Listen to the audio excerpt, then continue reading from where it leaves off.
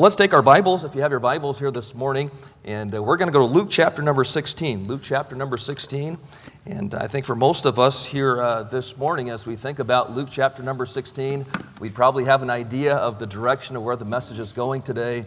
And I've prayed much about the message that the Lord would have me to bring for this chapel hour, and I feel very confident that this is what the Lord would have me to preach. And so we'd like to speak about just briefly here this morning on the subject of hell, on the doctrine of hell. And it's not a message or a subject that I truly enjoy preaching about, probably one of my least favorite subjects, and I think you preachers would understand.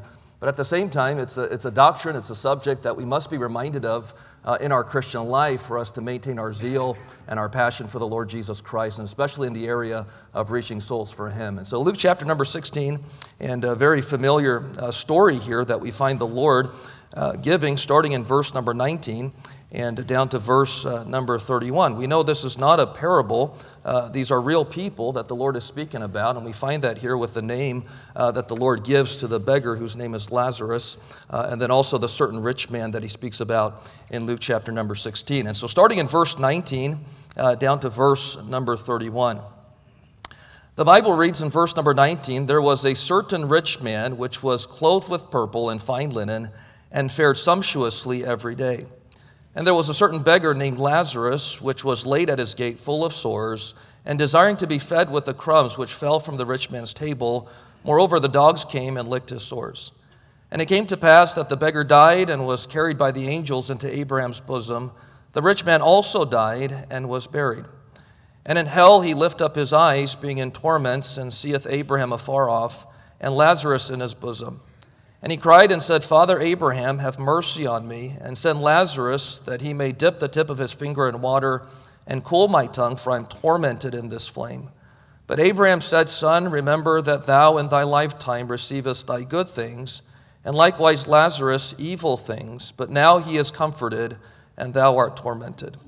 And beside all this, between us and you there is a great gulf fixed, so that they which would pass from hence to you cannot, neither can they pass to us that would come from thence. Then he said, I pray thee therefore, Father, that thou wouldest send him to my father's house.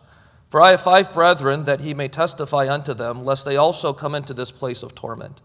Abraham saith unto him, They have Moses and the prophets, let them hear them. And he said, Nay, Father Abraham, but if one went unto them from the dead, they will repent.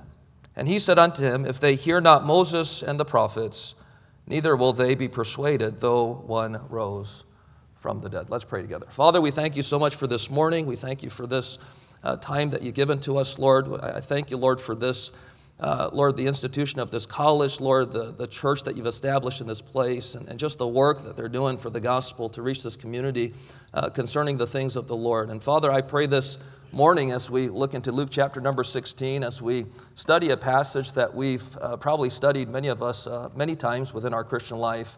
I pray, Lord, once again this morning that you would stir our hearts. And I pray, Father, that you'd help us to realize and be reminded once again concerning the reality of hell. That Lord, after this life is done, the only thing that's going to count is what we did for the Lord Jesus Christ. And Father, we need to go out there and we need to let people know about the good news, that God loves them, that you died for them. And Lord, as the men just sung just a moment ago, that you came for us. You shed your blood on the cross that we might be saved, and then we might turn around and tell others about the good news of the Lord Jesus Christ. And so, Father, we pray that you'd bless this hour. We pray, Lord, that you would bless this message, use it for your glory and for your honor, and we'll thank you for it. In Jesus' name we pray, amen. You may be seated. One of the most difficult doctrines or beliefs for every single Christian here this morning is the belief in the existence of a literal place called hell. Oftentimes, as we think about the doctrine of hell, there are commonly 3 responses to that. First of all, I think about those that would simply deny the doctrine of hell, and I'm always shocked and surprised that even those that are professing believers that would deny the existence of a literal place called hell. Oftentimes, they would tell themselves that hell is too cruel. They would tell themselves that they can't believe in a loving God who would send people to hell and to suffer in agony for all of eternity, and they do not properly understand the attribute concerning the holiness of our God. And oftentimes they would deny the doctrine of hell, and as they do that, not realizing that they must also deny Jesus Christ himself. For Jesus Christ was the one who taught on the subject of hell more than he did on the subject of heaven. I think about what one author wrote. He said, the doctrine of eternal punishment in hell is not pleasant, but you cannot accept Jesus and reject hell because he taught it so plainly and so frequently.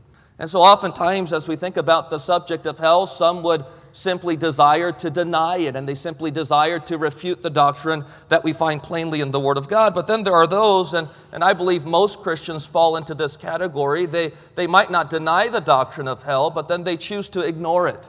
They don't want to study it. They don't want to hear about the doctrine of hell. They don't want to expound upon it.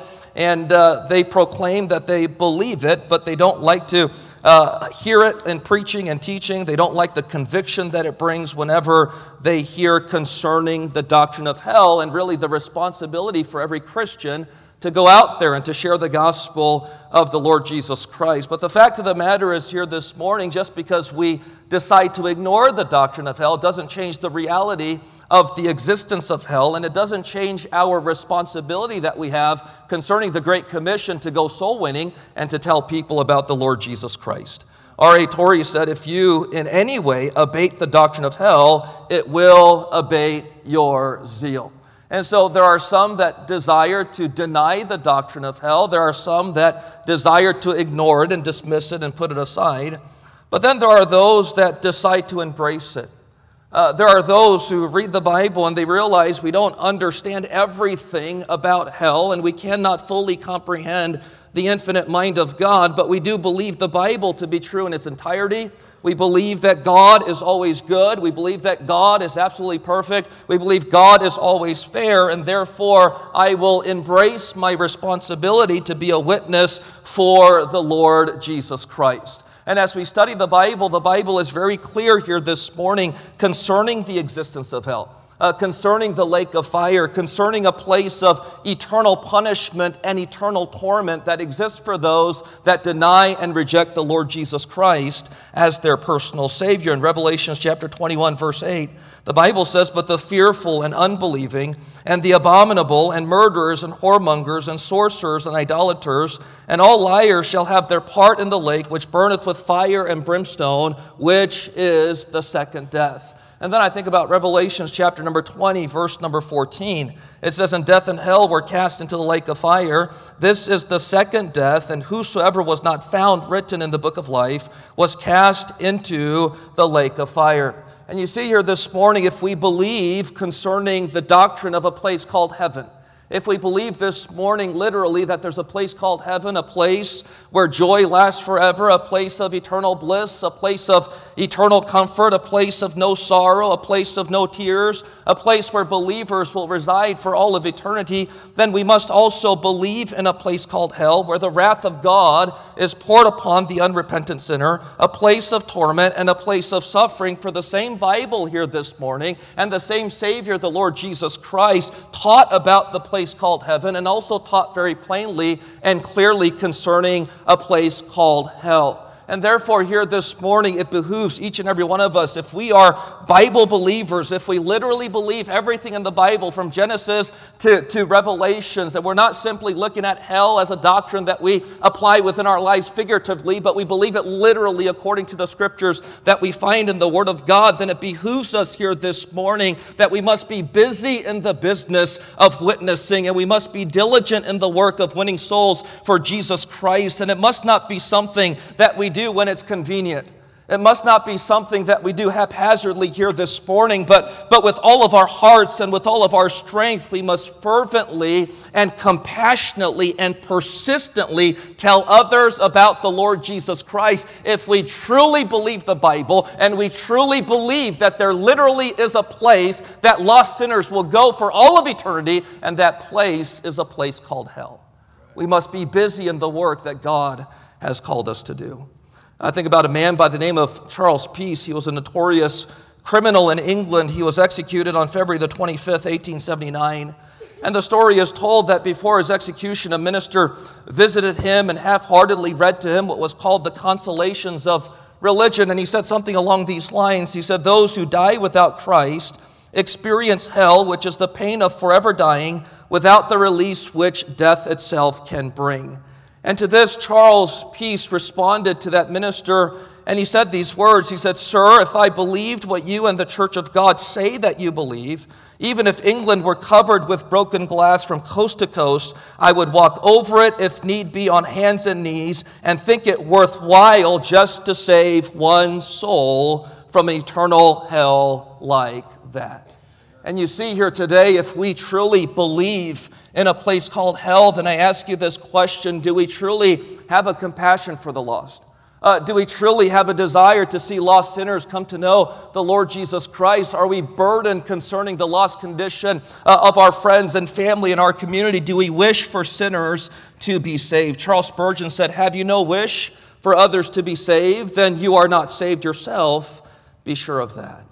And I think about the burden in the heart of our Savior, the Lord Jesus Christ. In Matthew chapter 9, verse 36, the Bible reads there, "But when he saw the multitudes, he was moved with compassion on them, because they fainted and were scattered abroad as sheep having no shepherd." And when our Savior saw the sheep, when he saw them scattered abroad, not knowing the chief shepherd, not knowing the reality of their life and what happens after this life is over, the Bible says that he was moved with compassion. He was compelled within his heart, and we find here the love and the heart of our Savior. And likewise here this morning, we must have that heart. And we must have that compassion just like our Savior had as we look towards the world and as we recognize the reality of this doctrine. It must move us within our hearts and compel us to be a faithful witness for the Lord Jesus Christ.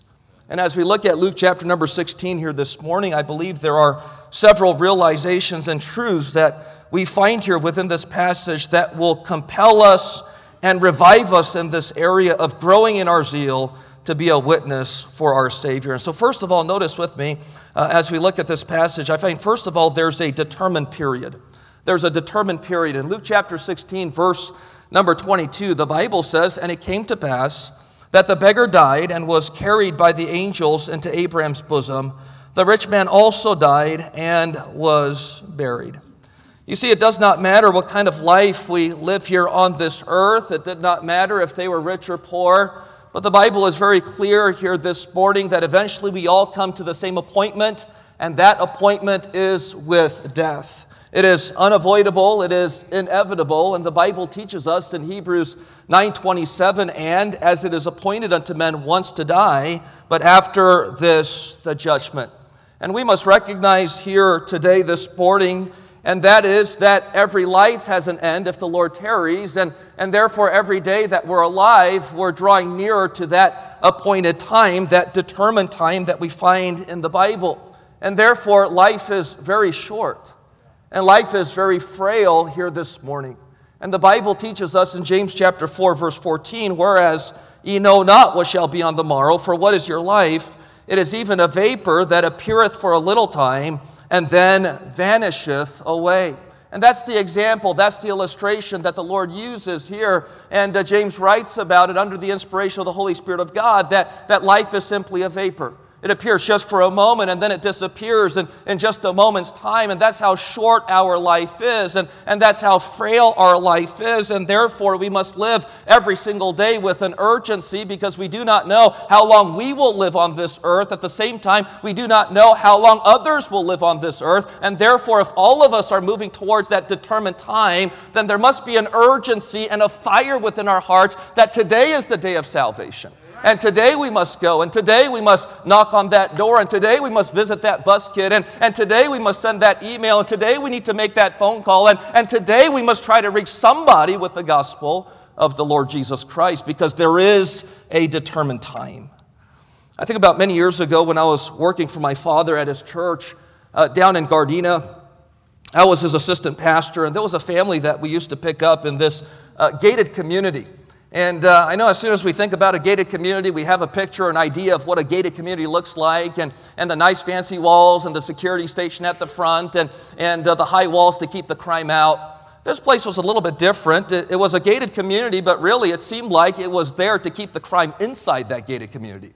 There was maybe about 500, 600 units there within that place, and every time we'd go in there, you'd drive around that gated community, and it was just poor. It was run down. You'd see children running all over the place without T-shirts, without shoes on their feet, and oftentimes you'd see drug dealers dealing their drugs in front of their home at their porch, and I remember even one time going there and driving a vehicle to try to pick up that family, and there was a group of men just sitting right in the middle of the street, and they were smoking something, and I waited for a while for them to move, but they wouldn't budge. I honked the horn and they still wouldn't move. They just sat there, and so I had to make a U-turn and go around the other direction, and that was the kind of gated community this place was. And I remember going there back and forth, and several of us went there to pick up this family, and after some time we just started really developing a burden on how we might be able to reach this community with the gospel, and so we decided that throughout the summer months we'll get our buses at the church, and we'll load them up with chairs, and we'll rent out their community center, and we'll hold kind of a vacation Bible school every single Saturday right there within that gated community. And so we got the approval, we were able to do it, and for about 8 weeks or so, we were able to hold that outreach project that we had, saw hundreds of them come through, and hundreds of them trust Christ as their personal Savior. And then afterwards, we were able to run buses into that community and start bringing them out to the church. And I remember throughout that outreach project, there was a little girl by the name of Talmila. She was in the 4th grade, and she had 3 siblings, and we got to know them pretty well. And afterwards, even after that outreach project was done, we were able to pick them up, and they came out to our vacation Bible school. And I remember on one of the days that we had our VBS, I was teaching the 3rd and 4th grade class, and I remember seeing Talmila. She came in. She was the only visitor that day in that class, and she sat right there. She listened attentively. And I remember giving that Bible study, and our practice was at our church when we had Vacation Bible School. It was after the Bible study time when we broke up into smaller groups. That's when we would give our invitation. That's when we would counsel the children concerning salvation. And so that was my job. That was my responsibility. And I don't remember exactly what happened now at this point, but we must have been busy that day. We must have been behind schedule. I have no idea exactly, but I remember just things weren't going exactly according to plan. And by the end of that Bible study, I remember I ended up skipping the invitation. And I thought to myself, well, Talmila's the only person here. She's the only new student, and I'm sure she's going to come back. I mean, we got 5 days of this VBS. She's going to love it. She's going to come back for the market, and we're going to have another opportunity to share with her the gospel. And so I ended up skipping that invitation, and we moved on to the very next event that was planned in that VBS. Well, Talmila never returned to that Vacation Bible School. And time had passed, and I remember that her family came to the church every once in a while here and there afterwards through our bus ministry, but I never had the opportunity to teach her class again. I never had the opportunity to inquire about her soul and to share with her the gospel of the Lord Jesus Christ. And after a while, they just kind of slowly stopped coming to the church. And I remember it was on a Sunday night. And at that time, I was here at Bible College, West Coast Baptist, and I was going back and forth on extension ministry to my dad's church. And I remember I was coming back and coming off the 14, just tired, exhausted. It was about 11 o'clock at night. I was driving down Avenue M. I remember exactly where I was. And as I was coming back to the dorms, I received a phone call. And I looked down at the caller ID. It was one of the teachers of our church. And I thought it was kind of odd. Why would he call me at this time? It's 11 o'clock. He knows I'm going back to the college and going back to the dorms. Why would he call me? And I answered that phone, and the first thing he asked me, he said, Paul, he said, do you remember Talmila? And I said, of course I do. I taught her Vacation Bible School class, and I remember the family, I remember the boys, I remember the siblings, and yes, I remember Talmila. And I remember at that point there was an awkward moment of silence, and I could hear him taking a deep breath on the other side of the line. And he said, Paul, I just received news that last night their house burned down to the ground. He said every child was in the house. None of the kids made it out alive. And I remember that night I was about 5 minutes away from the dorm, and I rushed into my dorm room, and I fell on my face next to my bed, and I begged God, I said, Lord, would you please forgive me that I never shared the gospel of the Lord Jesus Christ. And I remember for the next several weeks, I'd go back to the church and I'd do the same thing. As soon as I entered into the door, I'd go through all the files and I'd find all the decision cards and I'd be going through it and through the bus ministry, through the Sunday school ministry, through outreach events. And was there Taumila? Was there ever a time that we recorded that Taumila trusted Jesus as her personal Savior? And never once, we never found that decision card. And up to this day, we have no idea if she made that profession of faith and placed her faith in the Lord Jesus Christ. And I always thought during that time we'd have more time. She's a young girl. She'll come back. She'll be here for some other event. We'll have some time to share with her the gospel of the Lord Jesus Christ. But we didn't have that time. There was a determined period.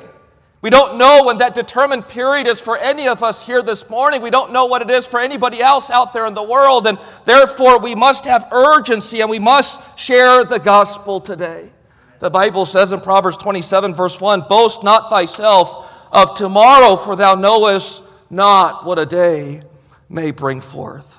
And so we find here in the scriptures, first of all, in Luke chapter number 16, we find the determined period. But then I want you to notice with me as we continue in verse 23, we find here the determined punishment. And the Bible says there in verse 23, "And in hell he lift up his eyes, being in torments, and seeth Abraham afar off, and Lazarus in his bosom." And immediately after the rich man died, the Bible teaches us that he found himself in hell. He found himself in torment. And we find as we think about this place called hell, according to Luke 16, it is a painful place, the Bible teaches us. In verse 24, the Bible says, "And he cried and said, Father Abraham, have mercy on me, and send Lazarus that he may dip the tip of his finger in water and cool my tongue, for I am tormented in this flame. But Abraham said, Son, remember that thou in thy lifetime receivest thy good things, and likewise Lazarus evil things, but now he is tormented or comforted, and thou art tormented." And we think about that word tormented. It speaks about anguish, and it speaks about distress, and it speaks about being sorrowful. And the Bible teaches us that hell is a painful place. It's a place of physical torment. The Bible says in Matthew chapter 13, verse 49, "So shall it be at the end of the world. The angel shall come and sever the wicked from among the just, and shall cast them into the furnace of fire. There shall be wailing and gnashing of teeth." The Bible also teaches us that hell is a place of no rest. In Revelations 14:11, "And the smoke of their torment ascendeth up forever and ever, and they have no rest day nor night, who worship the beast and his image, and whosoever receiveth the mark of his name." The Bible also teaches us here this morning that hell is a place of darkness in Matthew 8:12. "But the children of the kingdom shall be cast out into outer darkness. There shall be weeping and gnashing of teeth." And then in the Old Testament, in Daniel chapter 12, verse number 2, it teaches us that it's a place of emotional and mental torment as well. "And many of them that sleep in the dust of the earth shall awake, some to everlasting life, and some to shame and everlasting contempt." The Bible teaches us it's a place that is painful. It's a place of torment. It's a place of constant regret as they realize that they could have received Jesus Christ. They had their opportunity and they had their chance, but now they are here in this everlasting contempt in a place called hell. And so we find here it's a painful place. The Bible also teaches in Luke 16:26 that it's a permanent place. And the Bible reads, "And beside all this, between us and you, there is a great gulf fixed, so that they which would pass from hence to you cannot, neither can they pass to us that would come from thence." And Abraham says here to the rich man, it's impossible. You can't escape that place.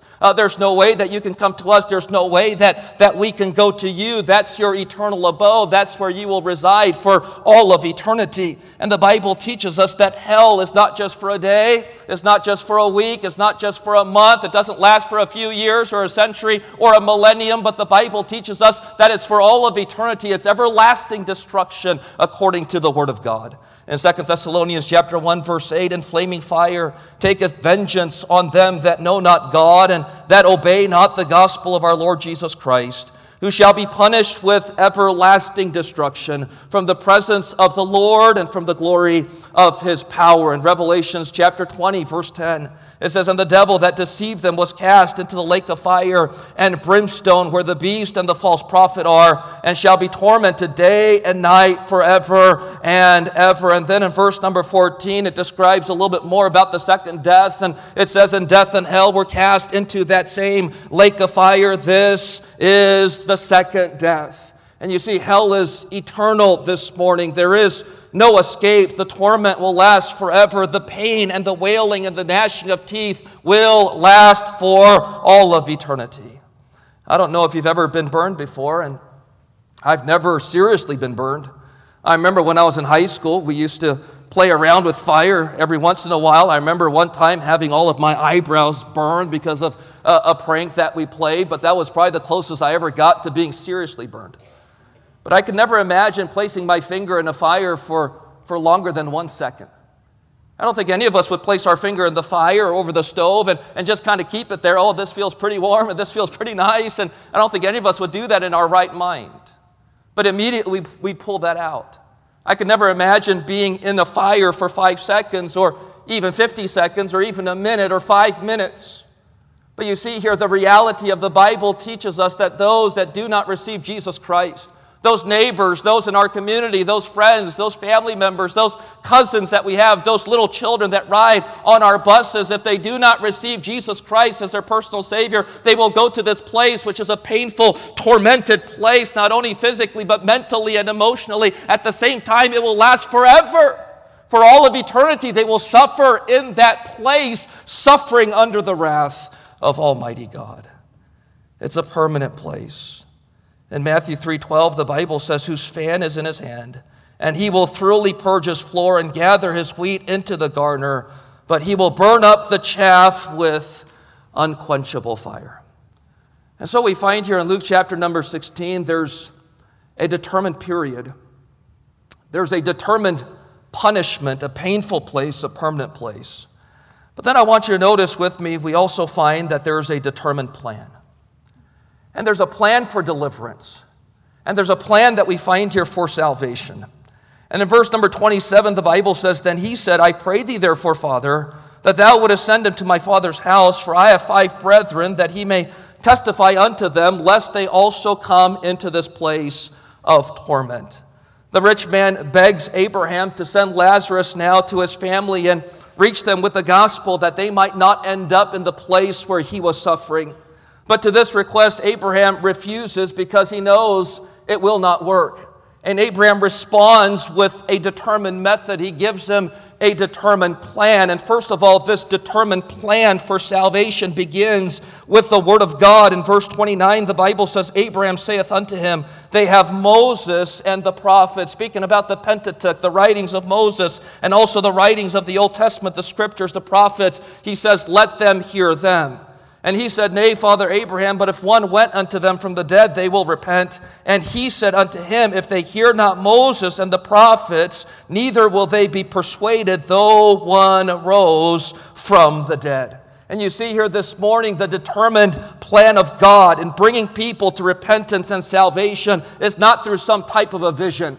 It's not through some type of sign in the sky, but the Bible is very clear that it is through the scriptures, it is through the power of the Word of God that one comes under conviction and one repents and receives Jesus Christ as their personal Savior. In 1 Peter chapter 1, verse 23, the Bible says, being born again, not of corruptible seed, but of incorruptible, by the Word of God, which liveth and abideth forever. In 1 Corinthians chapter 1, verse 21, it says, for after that in the wisdom of God, the world by wisdom knew not God. It pleased God by the foolishness of preaching, the simplicity of preaching, to save them that believe. And it is through the simple preaching of the gospel, the simple truth of the good news that yes, we are all sinners, and yes, we are all condemned, and yes, we all abide under the wrath of God, and we deserve eternity in a place called hell. But by the love of God and by the grace of God, He sent His Son, the Lord Jesus Christ, and He came down to this earth, and He died on the cross of Calvary for your your sins and for my sins and for the sins of all the world. And if one would simply place their faith and trust and receive Jesus as their personal Savior, the Bible teaches at that very moment, whosoever shall call upon the name of the Lord shall be saved. It's by faith alone, through the grace of God. It's not through faith and then also through works. It's not through the baptistry. It's not through some religiosity. It's not through some good works that they do. But the Bible teaches by faith alone, if they place their faith in Christ, then they can be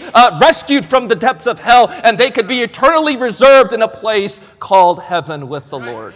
And that's what the Word of God teaches us here this morning. And I think about Romans chapter 1:16. The Bible says, "For I'm not ashamed of the gospel of Christ, for it is the gospel of Christ. It is the power," and we've studied that word, dunamis, the dynamite, miraculous power. It is the power of God unto salvation to everyone that believeth, to the Jew first and also to the Greek. And thank God this morning we don't abide by the false doctrines of Calvinism, but the Bible teaches that whosoever goes out there and whosoever hears the word of God and places their faith in Jesus Christ, they can be saved. They shall be saved according to the Bible.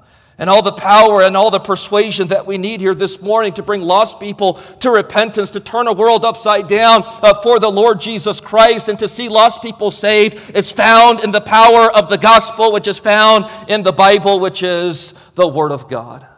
I think about Dwight Lyman Moody, and I think about a testimony of an atheist that went to his meeting. And although he had not thought of such a result afterwards, he was converted. He decided to go just to criticize and ridicule Mr. Moody concerning his preaching.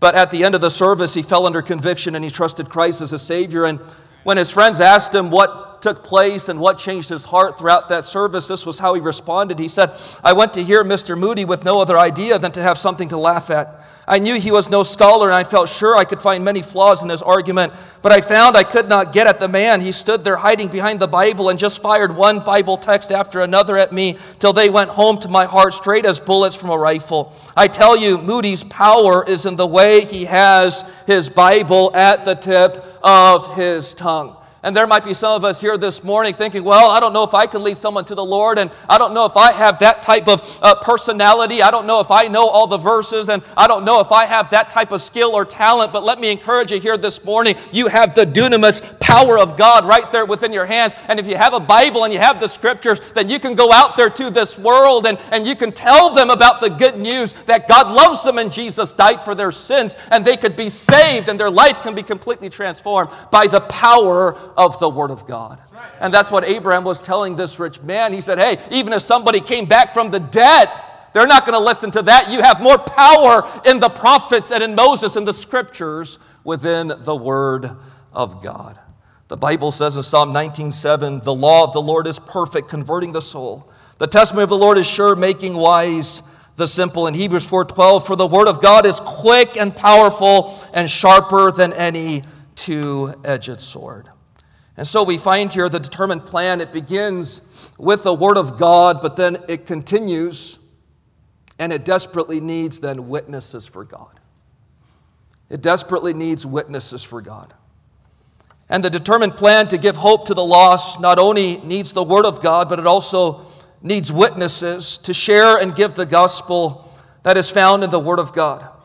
For the Scriptures have the power to change lives, but not by simply sitting on our bookshelves gathering dust. It must be propagated.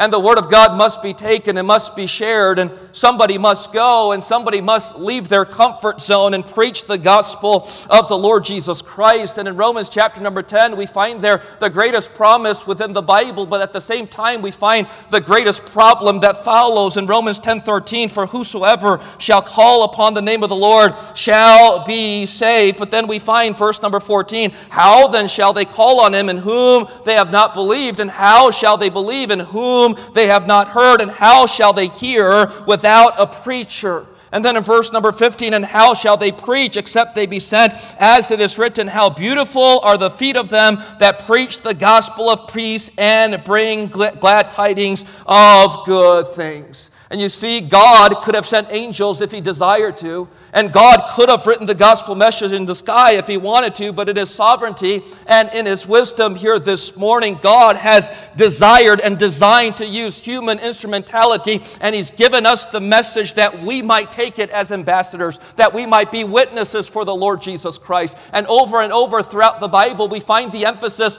on the feet.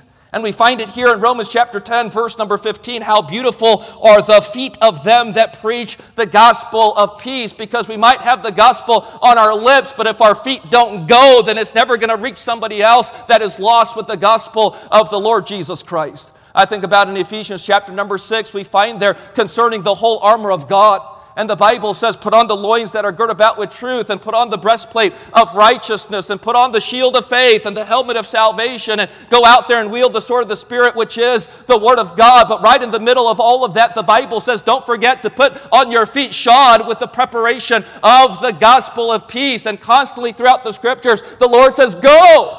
The Lord says, go and tell somebody about the gospel. Go and tell somebody in a community that God loves them and Jesus died for them. I'm not against the come and see. And there's people out there that rely solely on come and see and hear the gospel. I'm not against that, but we ought to also at the same time go and tell the world that they are lost without the gospel of the Lord Jesus Christ. And the Bible says in Matthew 28:19, go ye therefore and teach all nations, baptizing them in the name of the Father and of the Son and of the Holy Ghost. In Mark 16:15 it says, and he said unto them, go ye into all the world and preach the gospel to every creature. And in all of my years that I've been saved as a Christian, and also the time that I've spent in ministry, I've never had one person come and look for me. I've never had one person come and knock on my office door and say, hey, Paul, what must I do to be saved? And could you please share with me the gospel of the Lord Jesus Christ? Now, I'm not suggesting here this morning that that never happens, but I can safely say here this morning that it's a rarity, and in my personal life, it has never happened before. And every single person that I've had the opportunity to share the gospel with, except for within the church service, are people that I needed to go and find. They were people that I had to confront with the gospel, that they're a sinner, that God loves them, and that Jesus died for them. I needed to go and tell them about the gospel of the Lord Jesus Christ. And this morning we might have the desire to witness.